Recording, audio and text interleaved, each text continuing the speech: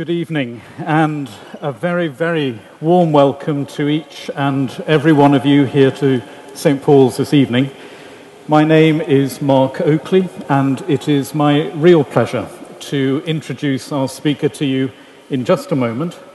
But for those of you who've not been to one of our events here before, let me just quickly explain how it works.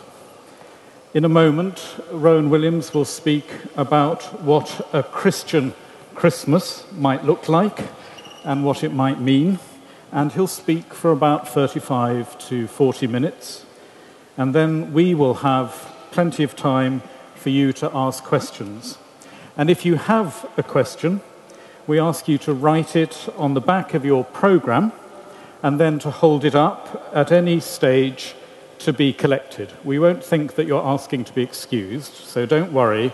Just hold it up boldly and they'll be collected, and we'll collect them all in until around 7:40.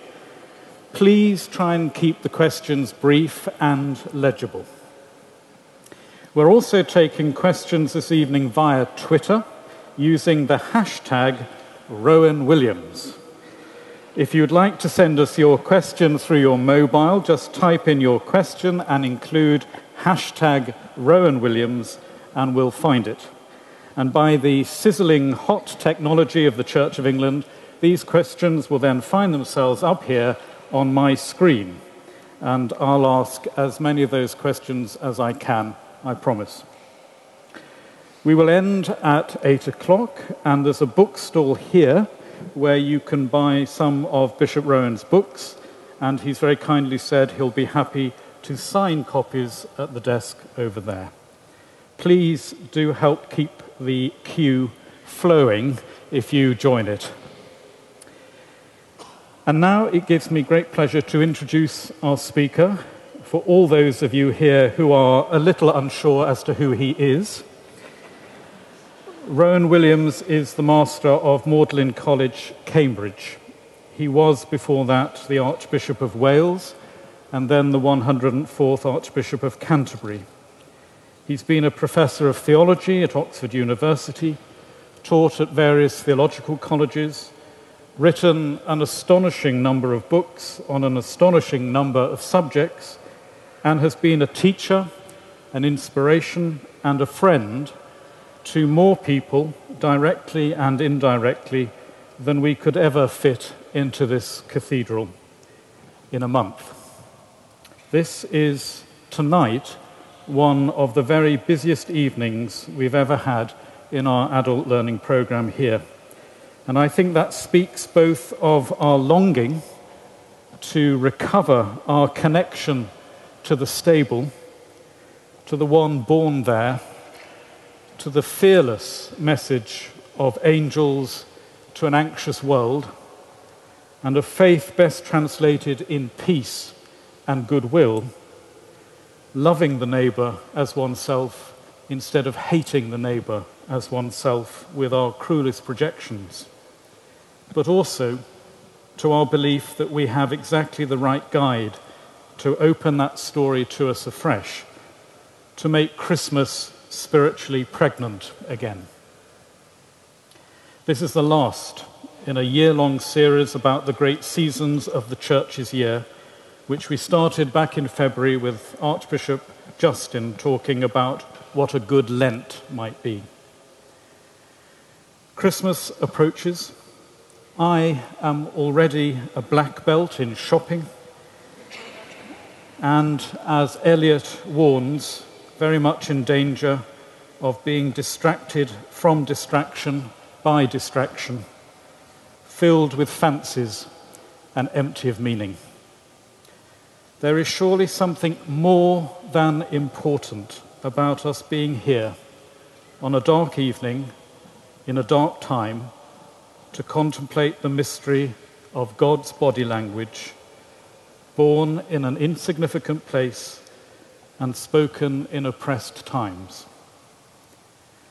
Unafraid to reason and unashamed to adore, a dispeller of illusions, but never disillusioned, one person we know will always help us capture the resonances, and he's here with us now. Would you please welcome Rowan Williams?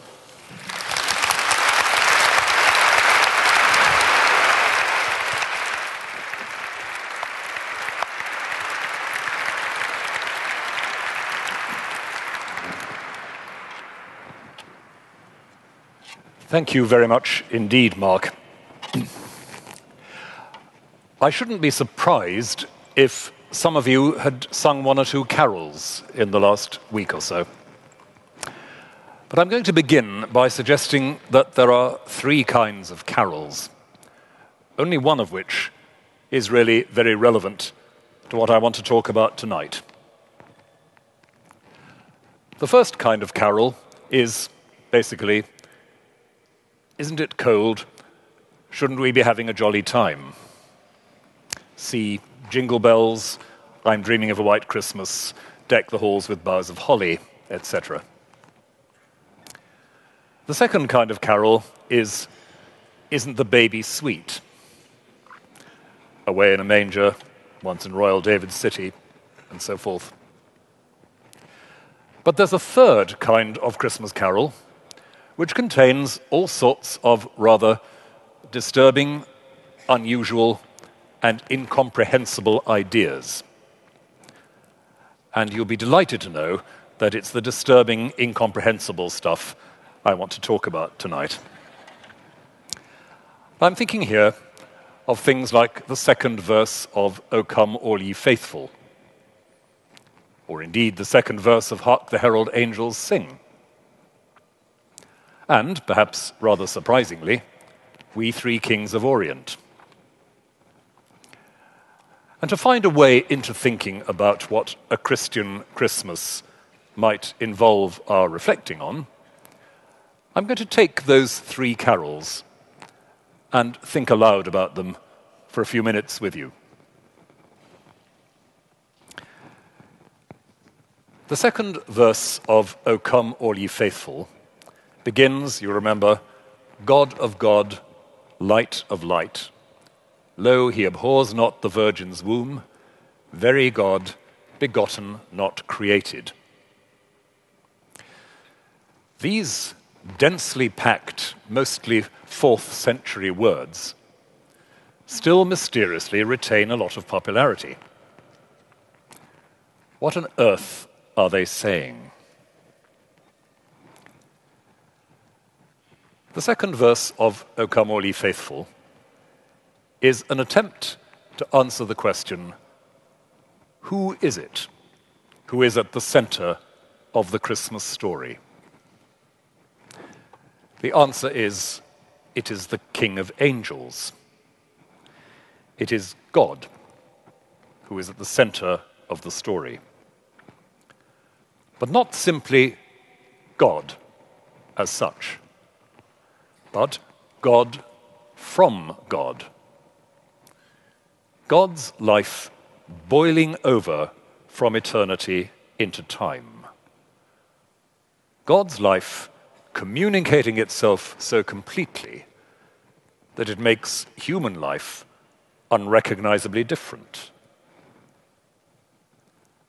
And when we've sung God from God, we go on to use one of the most ancient and powerful images for what that means.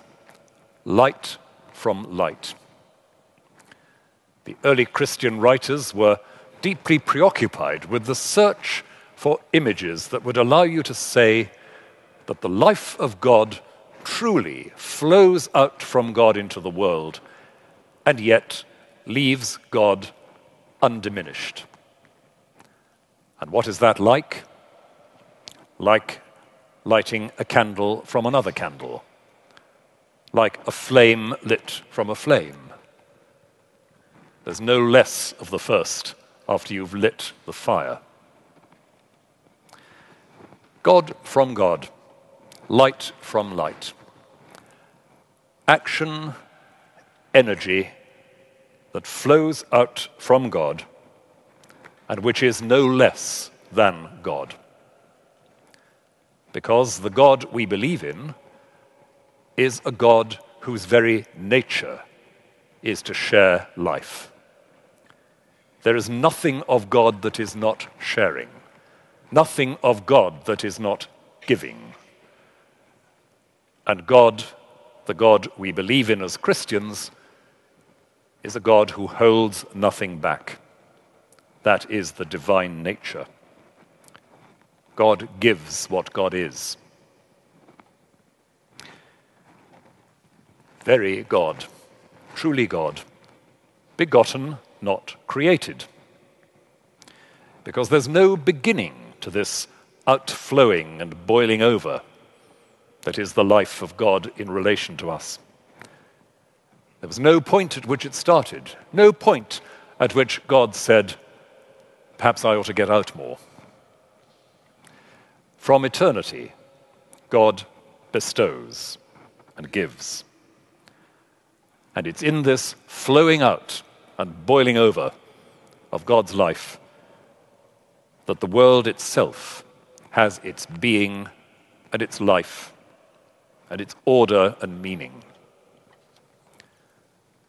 So that when at the end of all those carol services we hear read the first verses of St. John's Gospel about the Word that was in the beginning with God, the Word in whom was life, a life which was the light of humankind, it's all to do with the same set of themes. So, let's, for a moment, leave that insight to simmer on the Christmas stove and move on. We've seen that this carol celebrates a birth which is the beginning in our world of a life in which God is alive in a unique way. The God whose life and action is always just below the surface of our world breaks through like an underground stream gushing up at this moment in Bethlehem 2,000 odd years ago. Something begins for us. It's not the beginning of God being God, but it's the beginning of God being God like this in our hearts and minds. But this is where we flick forward in the pages to start singing Hark the Herald Angels. Because when God begins this life among us, when this birth happens that inaugurates a new way for God to be with us, God doesn't pick apart the fabric of the world and intrude like another person, another thing, in the ordinary way. God works out the gift of divine life for us through a human life like ours. Veiled in flesh, the Godhead see, hail the incarnate deity, pleased as man, with man to dwell. Take away the obviously problematic man language, which we're all duly sensitized to these days. And what that verse says is God makes the difference by living humanly as you and I do. And that's an extraordinary claim. You'd think, wouldn't you, that if God were going to act, God would do what we expect God to do, and, in the words of the prophet, rend the heavens and come down. That great critic and philosopher and scourge of lazy thinking agnostics, Terry Eagleton, has said that some people seem to think it would help if one day there was a large banner displayed in the sky saying, "I'm up here, you idiots." God habitually works not by breaking into the world, but by filling out the world from within. And so here we have that extraordinary affirmation, pleased as man with man to dwell. God delights to be human alongside human beings. And in this life that begins at Bethlehem, there is no little corner or gap where humanity breaks off and God starts. Everything is soaked through with the divine energy and love and light. This is a human life. And as another carol says, tears and smiles like us he knew. In the pages of the Bible, we read the same thing repeatedly. The Jesus we encounter in the New Testament is no Superman. He asks, he weeps, he depends. We're told in the letter to the Hebrews that he feels tempted. His will sometimes appears to wobble, like ours. There's a state of uncertainty, and yet the life moves on. The decisions are made, and the unbroken course and flow of God's life in Jesus continues. God, having made the world, in other words, doesn't interrupt it. God respects it and works within it. God changes things not by command or force exercised from outside. God changes the world in its own terms and its own life. Changes the world by establishing human relationships, which is, believe it or not, why the church is still here. God redefines the capacities of human life. Back to the carol. Born to raise the sons of earth, born to give them second birth. What's going on in this life, beginning in the stable, is that human capacity is being altered. What we can say and think and imagine about human beings has suddenly expanded beyond all measure. Exploded, we could almost say. Here is complete, divine, creative freedom contained in a real, vulnerable human life. Born the King of angels, tears and smiles like us he knew. God of God, light of light. Jesus wept. Even in the baby in the manger. Absolute and creative freedom is alive. Alive in a way that will animate and shape the whole of the human life that unfolds ahead. The whole of the life ahead. And that takes us to the third carol, because this is only the beginning. God remakes, redefines human nature from within, but does it by defenseless love. Not by winning arguments, and not by winning battles. Indeed, you might almost say, by losing arguments and losing battles. If my kingdom came from this world, says Jesus, my servants would be fighting. And whenever you see Jesus' servants fighting, you might reasonably conclude that the kingdom is of this world. But that's another story. We Three Kings of Orient, once you've separated it from the jolly knees-bending tune, contains all of that. Glorious now, behold him arise, King and God and sacrifice. God changes things by letting go. Instead of living out a life that is protected and successful in human terms, God lets go.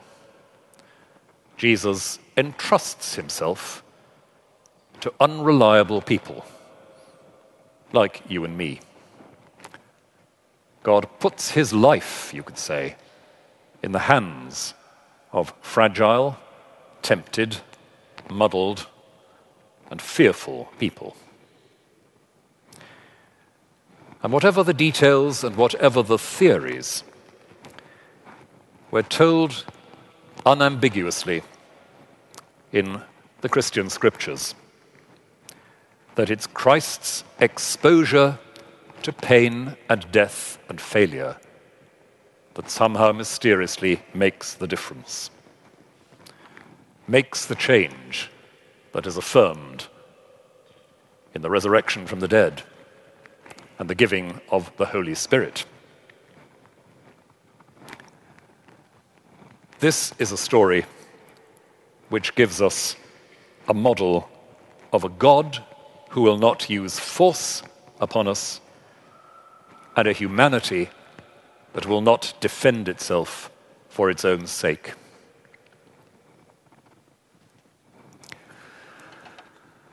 We sing these carols with gusto, year by year.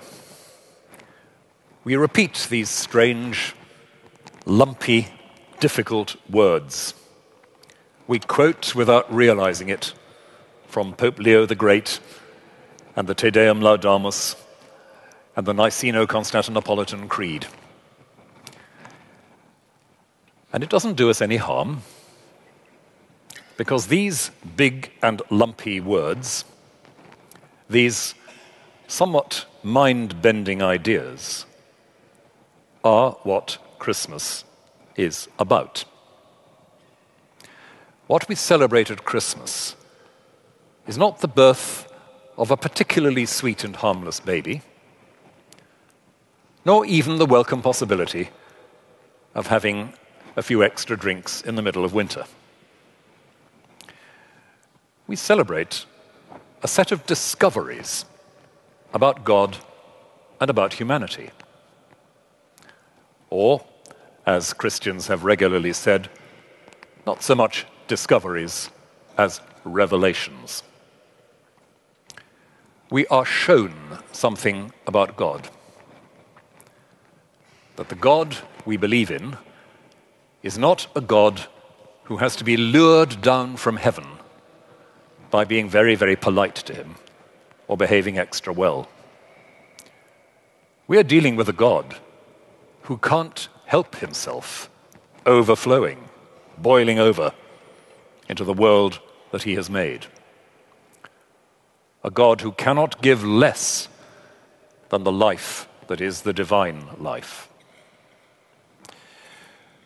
We're dealing, in other words, with a God who doesn't have to be persuaded to be interested in us. And that's quite a good start. And one way of keeping a Christian Christmas might be to look at what relics there are in our minds and hearts of an approach to God which still believes that God is essentially rather bored with us, rather removed from us, and always in need of being kept sweet. However long you've been a Christian, or however long you've been looking wistfully at Christianity from outside, that's something which keeps obstinately coming back. I speak as a sinner to sinners, you understand. That's deeply etched in our minds. The mythology of a God who somehow has to be persuaded to be on our side. You might as well try to persuade a waterfall to be wet. But there's more. the way in which that overflow impacts upon us is not by force or command.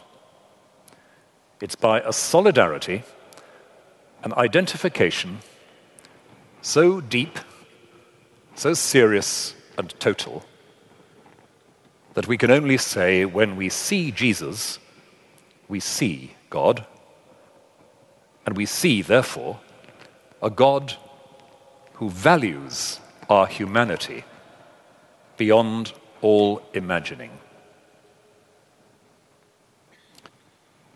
So the second question about how we keep a Christian Christmas is to ask some awkward questions about how we value human lives, how we value the lives immediately around us, how we value the lives that impact upon us in negative, dangerous and difficult ways, how we value the lives that appear not to be especially significant or effective or efficient. If we take seriously what these carols say, we ought to be looking with speechless amazement at every human face. God thought this face was worth everything. God thought this person was worth everything. God thought, God thinks, that there is no gift or risk too great to bring full life and joy to this person.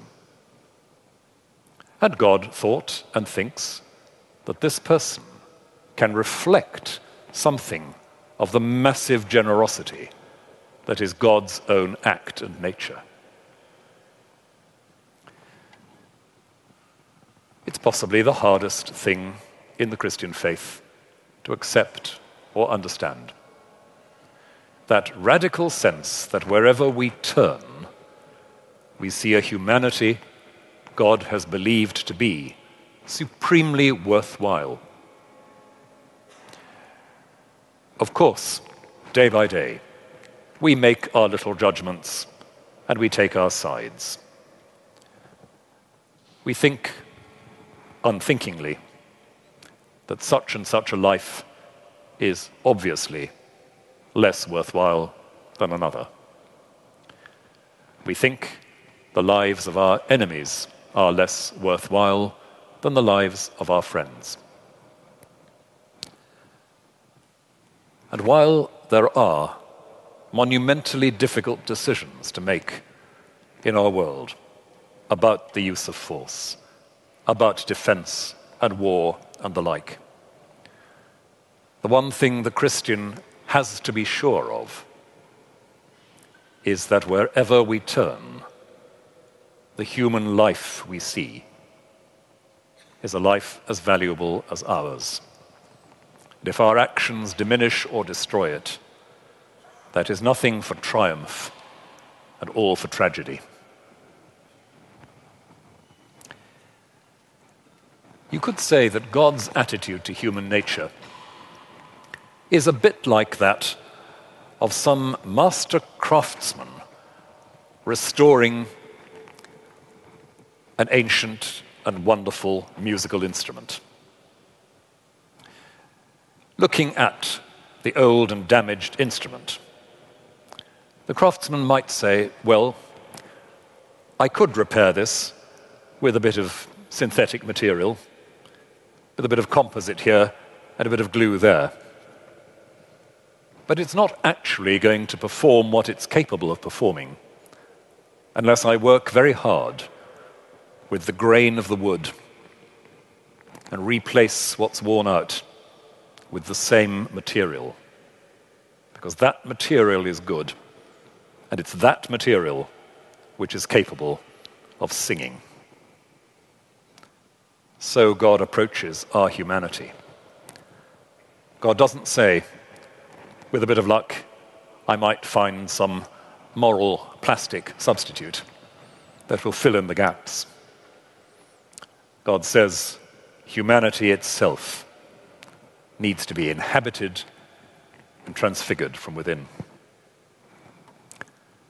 So how do we look at that humanity, even in its distorted, violent, threatening forms?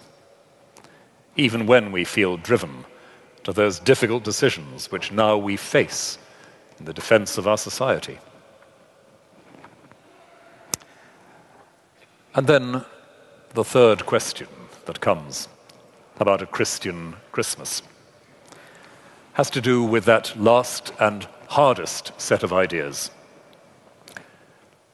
Yes, God's life overflows into our humanity. Yes, God inhabits our humanity fully in the life of Jesus. And then, yes, that inhabiting takes the form of an immense risk-taking and letting go, an immense attention to the reality of the other, a defenselessness that we ought to find deeply frightening. A Christian Christmas is a time when we ought to be overwhelmed, both with the surprise of God's nearness, the glory of the humanity that God restores, and at the same time alarmed, properly alarmed, by the radical nature of the claim made. If we are to be given second birth, if as children of earth we are to be raised, there is a letting go, a letting down of our defenses against one another and against God, which is the path to fullness of humanity.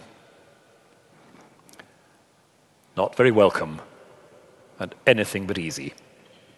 And yet, mysteriously, here we are singing about it. God help us. And we only have the courage to sing about it, I dare say, because somehow or other we have begun to hear the good news of what kind of God our God is, and the good news of what our humanity might be. And in the light of that, just possibly, we're able to say, that is a way, a life, which I want to be possible for myself and for the world.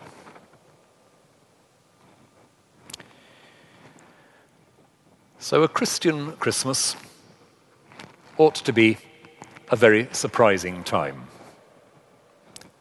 A time when we look at our stale pictures and thoughts about God and about humanity and let them be refreshed by the newness of what comes into the world in Bethlehem. There's another carol, not popularly sung, but often included in rather high-class carol concerts. Begins with the words, "A new work is come on hand." A new work is come on hand. Something becomes possible in our imagining of God and our imagining of humanity and of our own lives. And as we sing and celebrate, the thing we ought most earnestly to pray for this and every Christmas is that we shan't lose the sense of surprise. The surprise that prevents us from thinking of God as a distant autocrat. The surprise that will prevent us from thinking of human beings as a sad lost cause, or else as an absolutely successful and self-sufficient enterprise.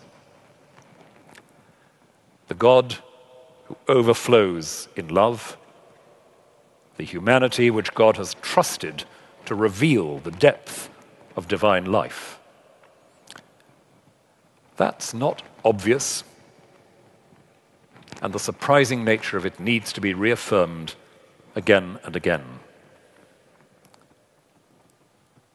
The whole point of Advent, that lost cause apart from chocolate calendars, is to give us a little bit of space to remember what it might be like not to believe all that, so that Christmas comes surprisingly.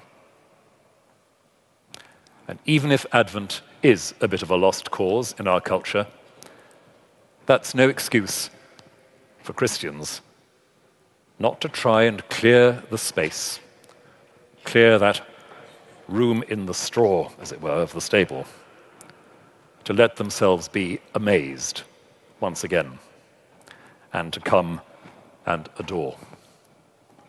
Thank you.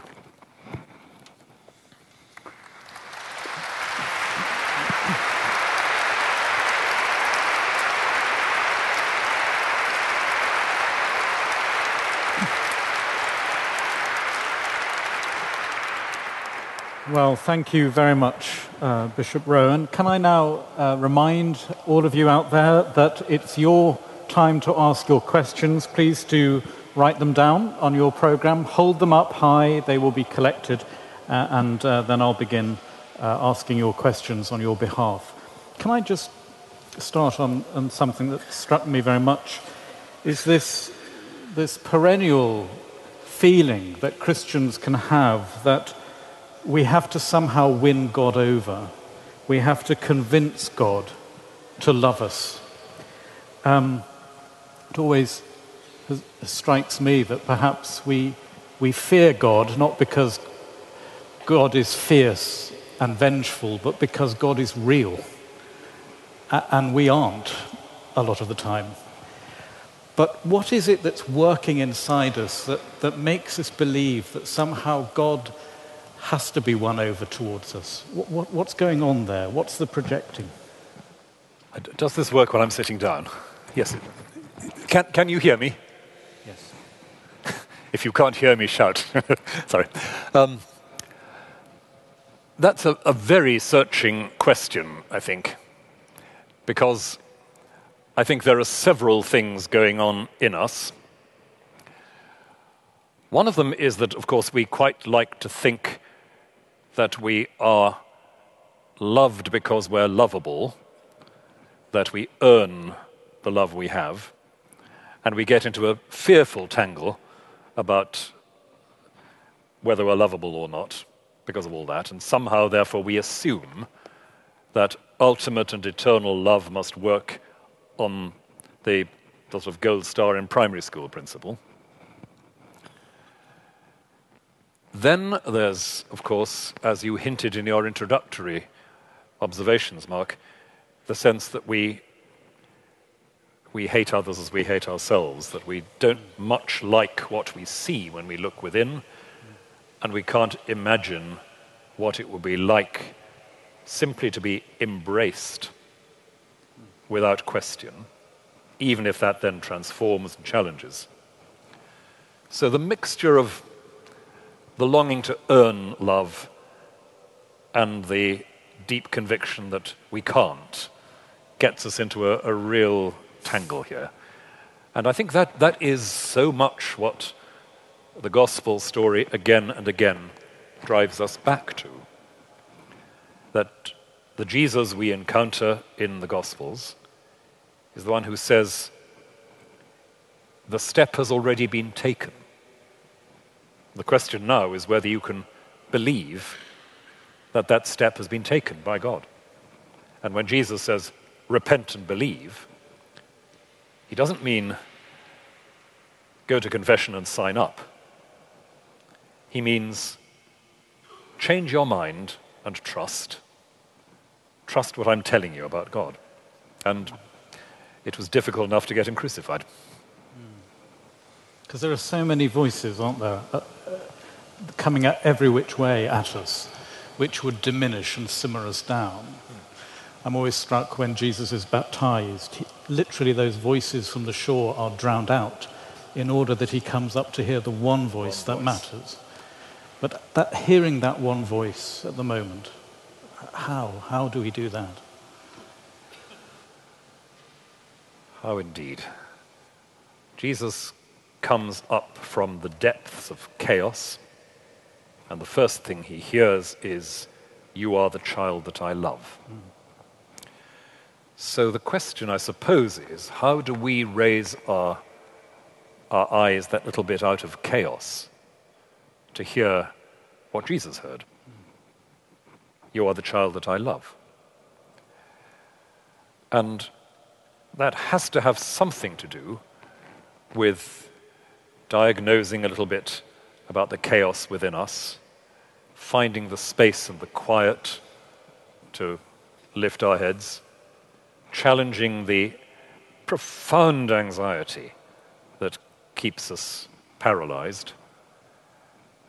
And there's, I think, no answer but that finding space somewhere. Questions are coming in. Please keep writing them and holding them up. But God doesn't need to be persuaded to be interested in us. But it often seems people need to be persuaded to be interested in God. Where has the church or God gone wrong? Well, assuming that God doesn't need my advice on this, I'll concentrate on the church here. And if God has made a mistake, frankly, it's us. I mean, human beings. And one of the difficult things sometimes to trust is that God knew what he was doing when he created human beings. There's that wonderful passage in the Quran where the angels protest to God about the creation of human beings and basically say, do you know what you're doing? And God, of course, says, yes, he does, and says, you'd be surprised. So what have we done wrong? Well, I suppose the constant issue for the church is how to convey the truth that faith enlarges rather than shrinks our humanity. The people who have spiritual authority in the world are, on the whole, people who seem to have more rather than less to their humanity. People love Desmond Tutu because he's funny, he's at home with himself, and he's fearless. Now that's quite a good start. And I think people see in that, well, again, a sort of overflow. I guess that people love Pope Francis because he gives that sense of being at home with himself. That this is not a pinched and nervous kind of humanity. And so often, of course, the church gives the pinched and nervous version. And if people are interested at all, they'll possibly be interested only in how humanity can possibly go that wrong, which is not a good start. I suspect people become interested in God when they look at certain lives lived in God's company. I mean, the church often seems to take the small opportunities to be mean instead of the large opportunities to be generous. But I wonder if it's caught up with what we've just been saying, that actually we can't quite believe that God is so exuberantly loving and generous. I have occasionally used the metaphor of the church thinking of God as a sort of mad old millionaire, and the family has to gather around and stop him signing away all his possessions to a dog's home, as it were. God is Donald Trump. Oh, dear. There are mad millionaires and mad millionaires. But we are, so to speak, the dog's home. We, humanity, are the unlikely recipients of this slightly mad generosity. And yes, it's very hard for the church to believe it, and anybody to. And often with the best will in the world, we think, well, it can't really mean that, and God must be more cautious than that. And that's when I think again of all those unlikely stories in the Gospels about people being forgiven and picked up from the roadside and, the unpredictable generosity stuff. Yeah. You focused on carols, and questions come in saying 2 of the Gospel writers weren't interested in nativity stories. Why should we be? That's a very good question. First of all, because they're very good stories, and we need good stories. And I think they're good stories for a number of reasons. Look at St. Matthew's version. The first thing we learn about St. Joseph is that he was a good chap. He was an upright man. And so, of course, being an upright person, he didn't want to marry Mary. And so one of the things that Matthew chapter 1 tells us is maybe uprightness isn't the end of the story here.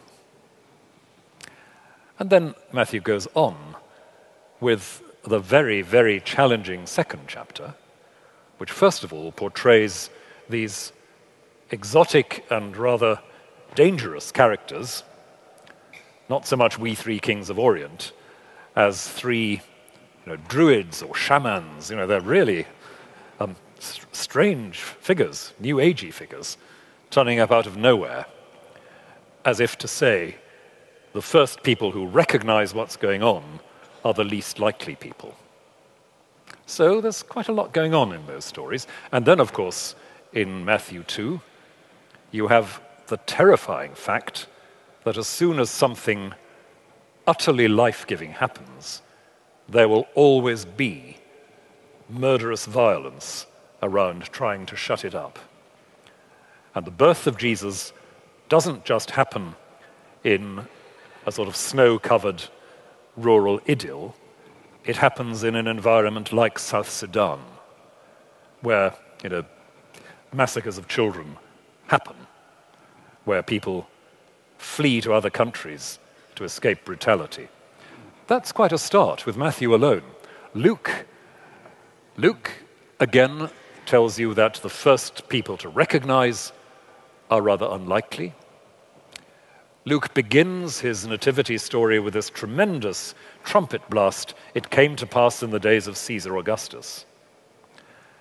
And we are suddenly reminded of the fact that Caesar Augustus, the most powerful man in the world of his day, is known to most people only as a footnote to the Christmas story. So that God's perspective on who matters in the world at any given point is going to be a slightly odd one. I could go on, but these are reasons for being interested in the stories. That Mark and John apparently were not interested, that's fine by me, because they have other things to say. Mark wants you to feel the absolute surprise of Jesus' arrival on the public scene. Not so much his birth, but this explosion of good news, apparently from nowhere, from a grown-up peasant between 30 and 40 living in some half-forgotten province of the empire. And John, as we've seen, begins with a very different kind of nativity story, which is the birth of the eternal birth of generosity in God's everlasting life. So I think they slot together here and there.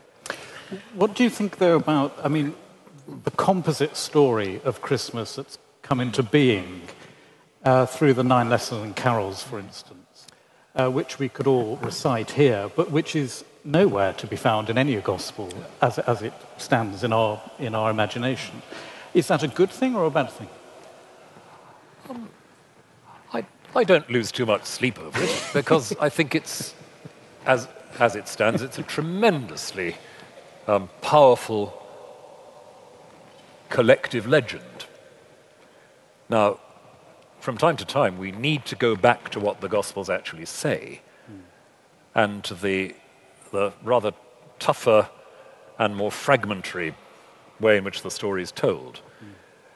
We need, and that's part of what I'm talking about tonight, I suppose, we need to find our way past the sentimentality of the collective story. But God forbid that anybody should say that this great corporate work of art, which the church has refined over these ages, is bad for us. I think the collective tableau of angels and shepherds and wise men is a tremendously powerful statement of all the things that theologically we want to say. That this is the King of Angels, that this is the shepherd of humankind, that this is the wisdom of God, that the child is recognized in heaven and on earth.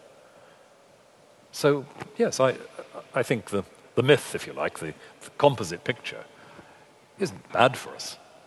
But if it's all we ever have, that's a shame, which is why it's important we do keep reading what the texts actually say. A couple of questions have come in. What's your favourite carol, and what do you dread singing? Oh dear. Yes, this is the sort of thing that gets into tomorrow's Daily Mail, isn't it? The Guardian, I think, actually. Probably my favourite carol is Of the Father's Heart Begotten. Not the best known, but partly its wonderful, resonant medieval tune, and these colossal images of the Father's heart begotten ere the world from chaos rose. You know, that's taking you right into the middle of things. I really love that. What do I dread singing? Well, let's keep Jingle Bells out of it for the moment. Well, this will, of course, alienate 3/4 of the audience, whatever I say. I think it's a toss-up between the full version of It Came Upon the Midnight Clear and Away in a Manger. I'm so sorry. Part of me loves both of them because they both have lovely tunes and quite lovely words, but It Came Upon the Midnight Clear comes to this business about with the ever-circling years comes round the age of gold. And you know, the world is automatically getting better. And you may have noticed that it isn't. And I don't really like singing lies in church. So I really object to that, actually. Away in a Manger, I don't know, I oscillate on that because it's so close to just, oh, isn't he sweet? And it also has that rather unlikely statement that the little Lord Jesus no crying he makes. And as I think I once said, that strikes me as a considerable first miracle. Because a baby waking up surrounded by large farm animals, I would guess a certain amount of natural human apprehension would kick in. Yes. You've just ruined my Christmas. I knew I would for something. I'm so sorry. Actually, working here, let me tell you, it's death by little donkey.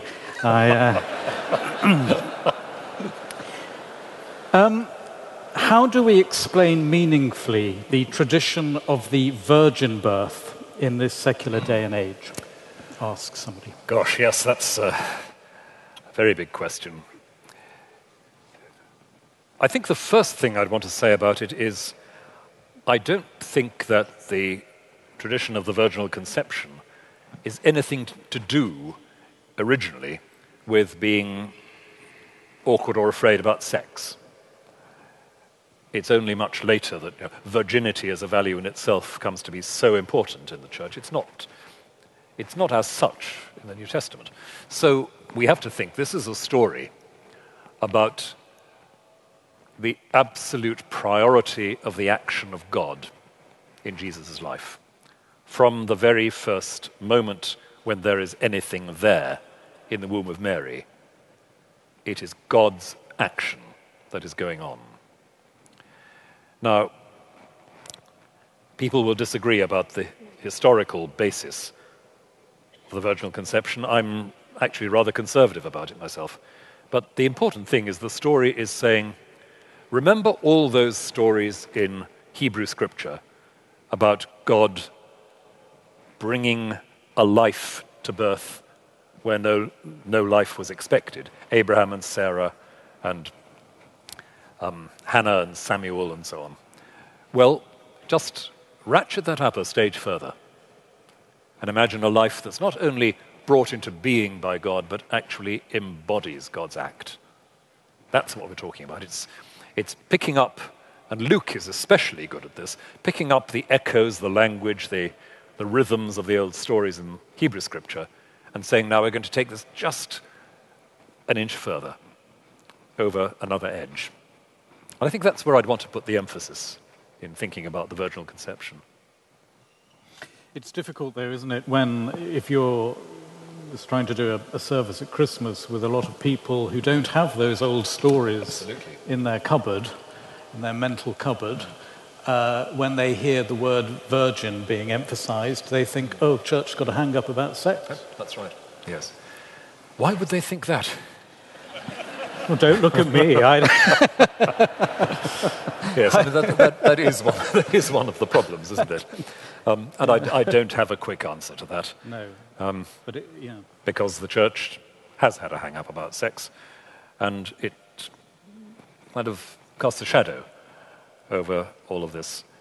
But that's where I think the two sides of the story, the complete initiative of God and the complete enthusiastic yes of Mary, that can still be an exciting story in itself. A couple of questions, which are not the same, but I'll say both of them because they're connected, maybe. As an atheist, what specific aspects of a Christian Christmas should I recognize at this time of year that are not already universal human values? And secondly, is there a Christian message at Christmas to people of other faiths? Thanks for both of those. I would like, I think, to note quite simply that even if we speak of universal human values, those universal values had a beginning historically. They didn't just fall from a rational heaven.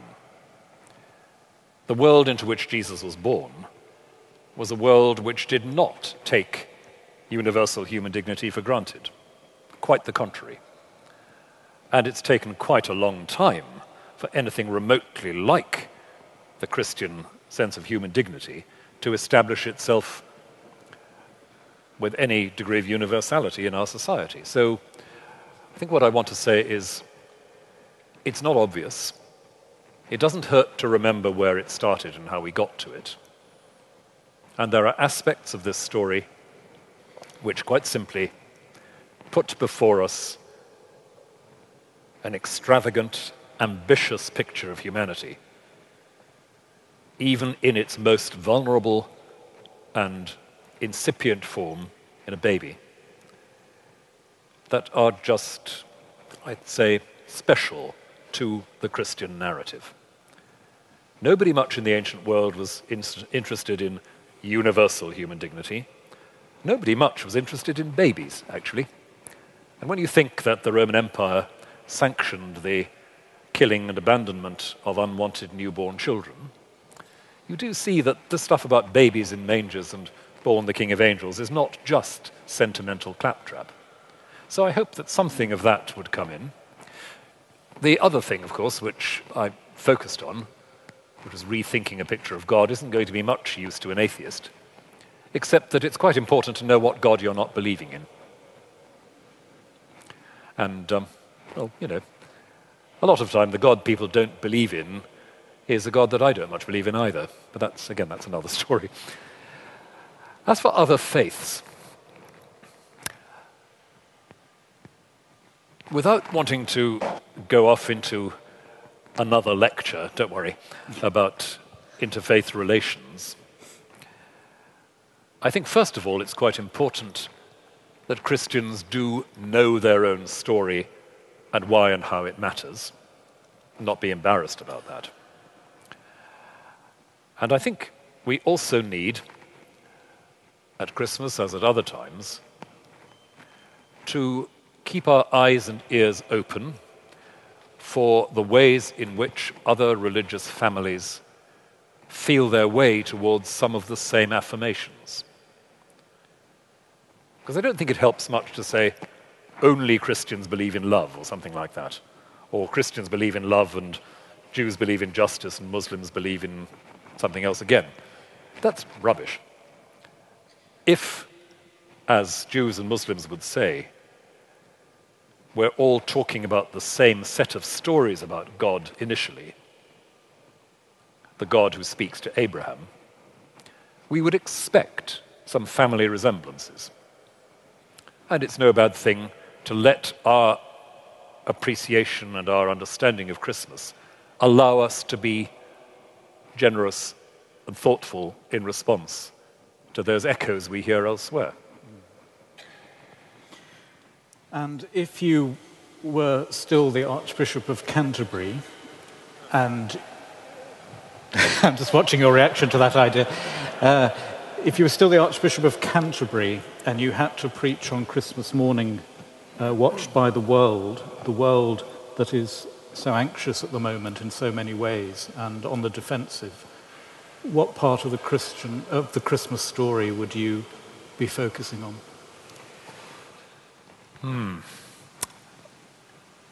Preaching every year in Canterbury on Christmas Day with the cameras was always a huge challenge, because part of me wanted to say some really very, very simple things. And as you may have noticed, I didn't always succumb to that temptation. But also I was aware that people were conscious of living in a complex world. What would I say this year? I would talk, I think, about those brothers and sisters of Jesus Christ who are currently living under daily threat of death or exile. I would talk about the way in which Christian faithfulness is not just a matter of, as I said earlier, winning all the arguments, but about being there as a neighbor, and about the tragedy of those who do not want Christian neighbors. The agony of a Christian trying to live as a Christian neighbor in Syria or Iraq with those who want them dead or out. And I would want people to pray very, very hard for them. I would want some of that praying to turn round into some questioning of ourselves, how we ourselves become better neighbors in our manifold and complicated world, how we become better neighbors even to our enemies, how we become better neighbors in the long term to that agony-ridden area which is the Middle East. Because I, like others, am apprehensive that we've settled for what looks like decisive short-term action without very much clarity about the long-term well-being we want to see. And I'd ask, too, about whether we're interested in being good neighbors to the most vulnerable people of the world. I mentioned South Sudan a moment ago. And good neighbors to creation itself, thinking of the Paris Climate Summit this week. Well, there we are. A few sermon notes. I've just seen 300 preachers making notes, actually, as you were speaking for Christmas morning. I'm struck by this image of not winning all the arguments. Marilyn Robinson, in her novel, which many people here will know, Gilead, says nothing true will ever be said about God from a defensive posture. Do you think it's more important for us all to be working for a church that's more concerned to be loving than to be right? I think Marilyn Robinson is one of the very greatest Christian writers and writers we've got at the moment. I think she's full of the most extraordinary insight. And because we are always on the back foot, faced with the love and righteousness of God. It seems to me our first duty is honesty about our failure. Our second duty, inseparable from it, is generosity to ourselves as well as to those who've offended us and are alienated from us. And somewhere along the line, trying to sort out how it all hangs together. But if we start with that third one, we probably never get to the other two. Yeah. That's the worry. Walter Brueggemann always says that the church should not try to be the happiest place in town, but the most honest place in town. Honest, yes. And that is one of the things that I think Marilynne Robinson's novels really do focus on. The importance of her sort of Christian heroes is not that they're always right, not even that they're always forgiving, but that they always struggle to be honest. Question that's come in. How do you feel pagan symbols like Christmas trees have affected Christmas? Well, again, I'm not going to lose too much sleep over Christmas trees. You'll be glad to hear. We've always surrounded our Christian festivals with the festal signs that are available in our culture. Evergreen trees, holly and ivy, or indeed the various ways in which we deploy flowers and fresh buds around Easter. I think it's to do with, again, having a broadly hospitable understanding of the earth we're in and the culture we belong to. And once again, as with the composite Christmas story and picture, so with the Christmas trimmings, we've put together a kind of cultural unit, which I think doesn't hurt, and we need ritual and vehicles for celebration. This provides it. So I don't think it takes away, but again, I would worry if we reduced Christmas, as we often do, just to the midwinter festival. And it's always instructive to celebrate Christmas on the other side of the globe and realize that, no, it's actually not a midwinter festival in India or Australia or South Africa. And having sung carols about the bleak midwinter and eaten turkey and plum pudding in temperatures of 90-something in Delhi in the past, yes, well, that's a bit odd. I want to separate it just from the midwinter festival. And I don't like artificial Christmas trees either while I'm on the subject. But Daily Mail's having a field day at the moment. Yeah. Yes. There are two questions here. And at the heart of them, I think, are the debates, actually, what the early creed makers were about. It's about the nature of Christ. Yes. But how should we consider the activity of the Trinity in this season without simply separating the persons of the Godhead? And secondly, your reference to hymns raises questions about the Trinity. So are we celebrating Christ's birth or God coming? Oh, both. Definitely. Because for an Orthodox Christian, Christ's birth is God's coming. But as for the Trinity, how long have you got? First of all, one of the great principles of classical theology is that the whole of God is involved in all that God does. So what's happening in Bethlehem is the Father, the Son, and the Holy Spirit working together. What that work issues in is the birth of Christ, who is the human shape and face of the Son. But This is the one who eternally proceeds from the Father and who is brought to life within the world by the coming down of the Holy Spirit. So we're told in St. Luke. So the whole of God's life is involved in shaping this event. It's not as if one day one of the three chaps who lives in heaven got up and said, I think I'll go for a walk down to earth. I'll see you later. But that the entire mystery of God, the great to and fro of the Father, the Son, and the Spirit, as it were, gathers in this event on earth. And at the heart of it, the human Jesus, carrying in himself the full weight and energy of God the Word. Jesus comes to birth.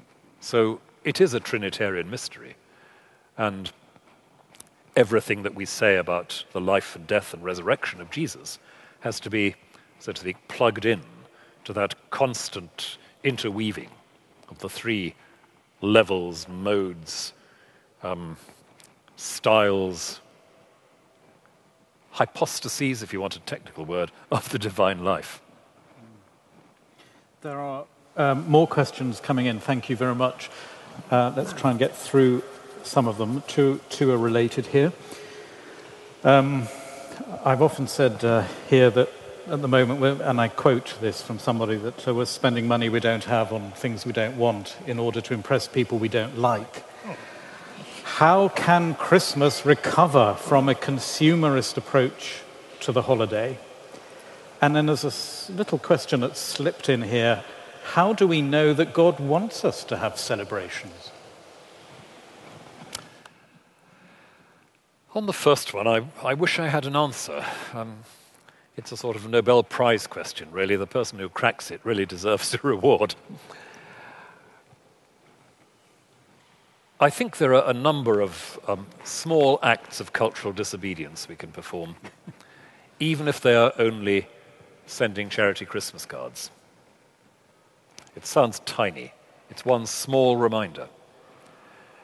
I think if we, at least with some members of our family or friends, if we sort out that it's all right to send a donation somewhere. You've probably had these cards yourself. I've had them sometimes, which a little card that says, a cow has been sent on your behalf to Burundi.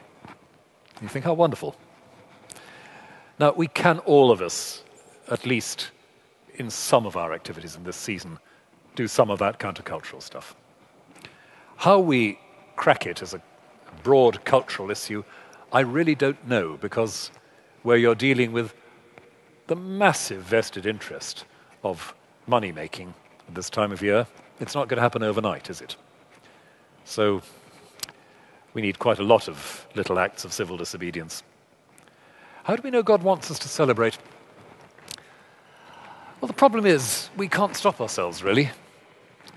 I don't think people calculated that it would be nice to have a festival celebrating Christ's birth where we exchange presents. It's more that people found that with, to quote the King's College Cambridge prayer, people were being made glad by the yearly commemoration of Christ's birth. You can't very well say, well, you shouldn't be feeling so cheerful about it. God does what God does, partly so that human beings will have joy in him. And I don't think we should try to stifle that. How we celebrate is another matter. But that we celebrate, that we are glad, that we let our hair down and even indulge in a modicum of extravagant behavior, however we conceive that, silly hats and the like. And that's only bishops. I think that's all to the good. Joy to the world.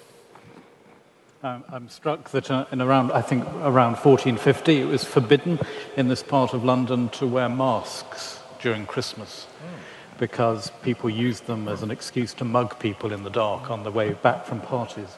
But I always loved the image that actually Christmastide was the time where masks Take your masks off. Take your mask off. It was forbidden. Yes. And then you might be able to celebrate. Yes. Couple of questions here about practical recalls to the amazement. So first of all, how can we take Advent back to be prepared to be amazed, you use that expression, about Christmas again? Let's look at that. What can we do to re-amaze, first of all, us, and then other people who will be coming into our celebrations? There are quite a number of things, aren't there, which people do and which probably more of us ought to do. I've been very struck by how significant a thing for some communities has been the Spanish practice, the posada. You know, you pass the nativity figures around from house to house. The sense of a journey, I suppose, in Advent is what matters. And taking, you probably know schools that do this. You take one or more of the figures of the nativity story to your house. You take it to somebody else's house. It journeys around a community, a parish, a group of friends. There are, I think, increasingly good liturgies that places like this put on to remind you that you're not quite there yet. And I think the reading of the prophets, everyone who's got a Bible could do that. Reading a bit of Isaiah day by day, starting with Isaiah 40, the beginning of Handel's Messiah, comfort my people. I think that just puts the whole thing in the context of expectation. Maybe we should, as a church, say to people, look, this is a time when you can actually read the prophets again, read what it was like to be looking forward, and provide a simple Advent series of readings of the prophets that people could use and reflect on. And if you could change one thing about the way we culturally celebrate Christmas at the moment, what would it be? Ooh.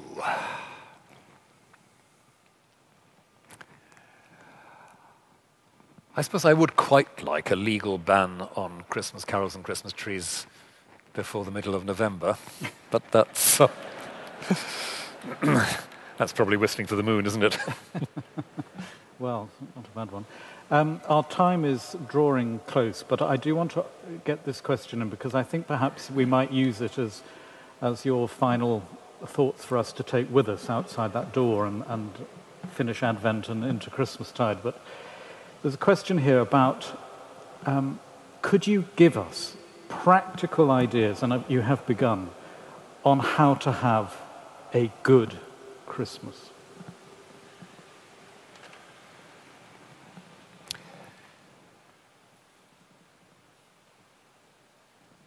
I started with thinking about reading the prophets. There they are. They're accessible. They're good translations.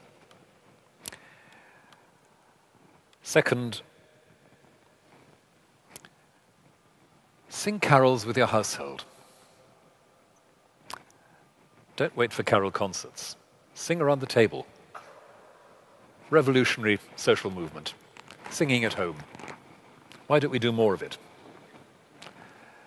And sing things that, have a bit of substance to them. Ask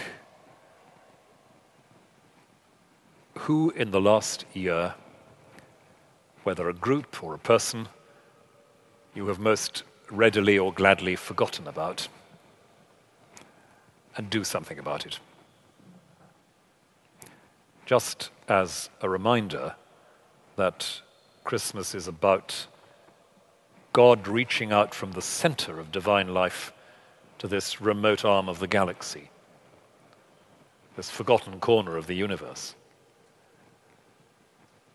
As in history, while the center of things seems to be Caesar Augustus, and the edge seems to be the stable in Bethlehem, the forgotten corner of the oppressed province.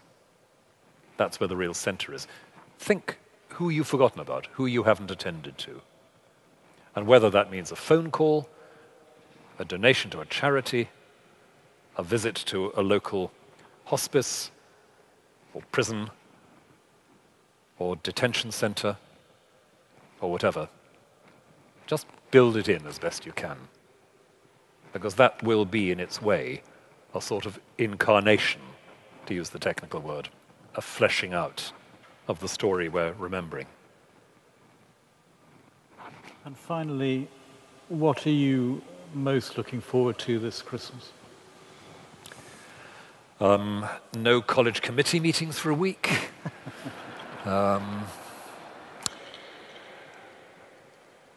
Spending several continuous days with my children.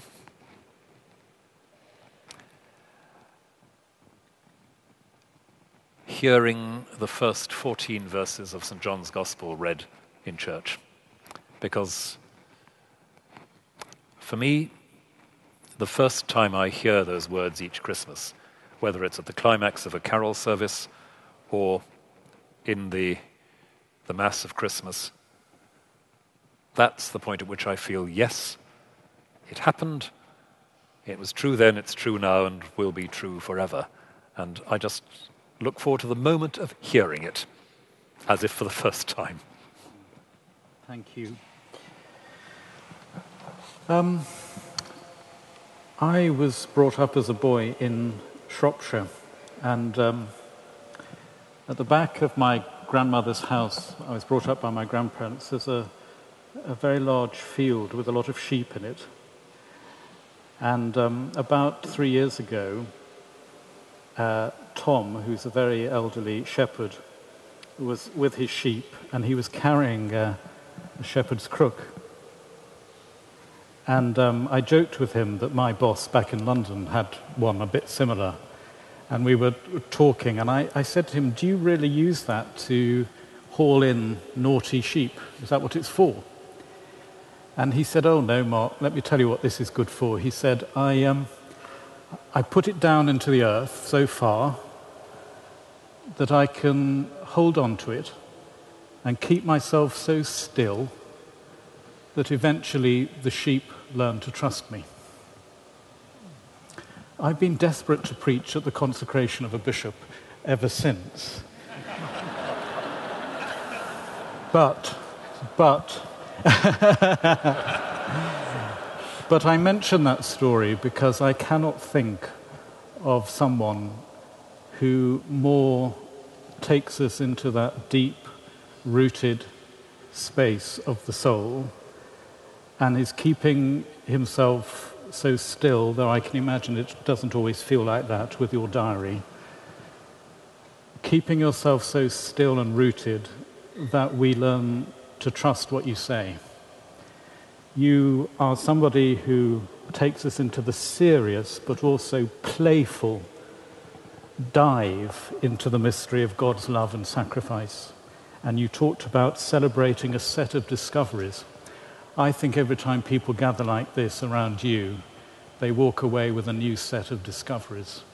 And for that, and for all that you give us, I, on behalf of everybody here, would like to thank you very deeply. Thank you.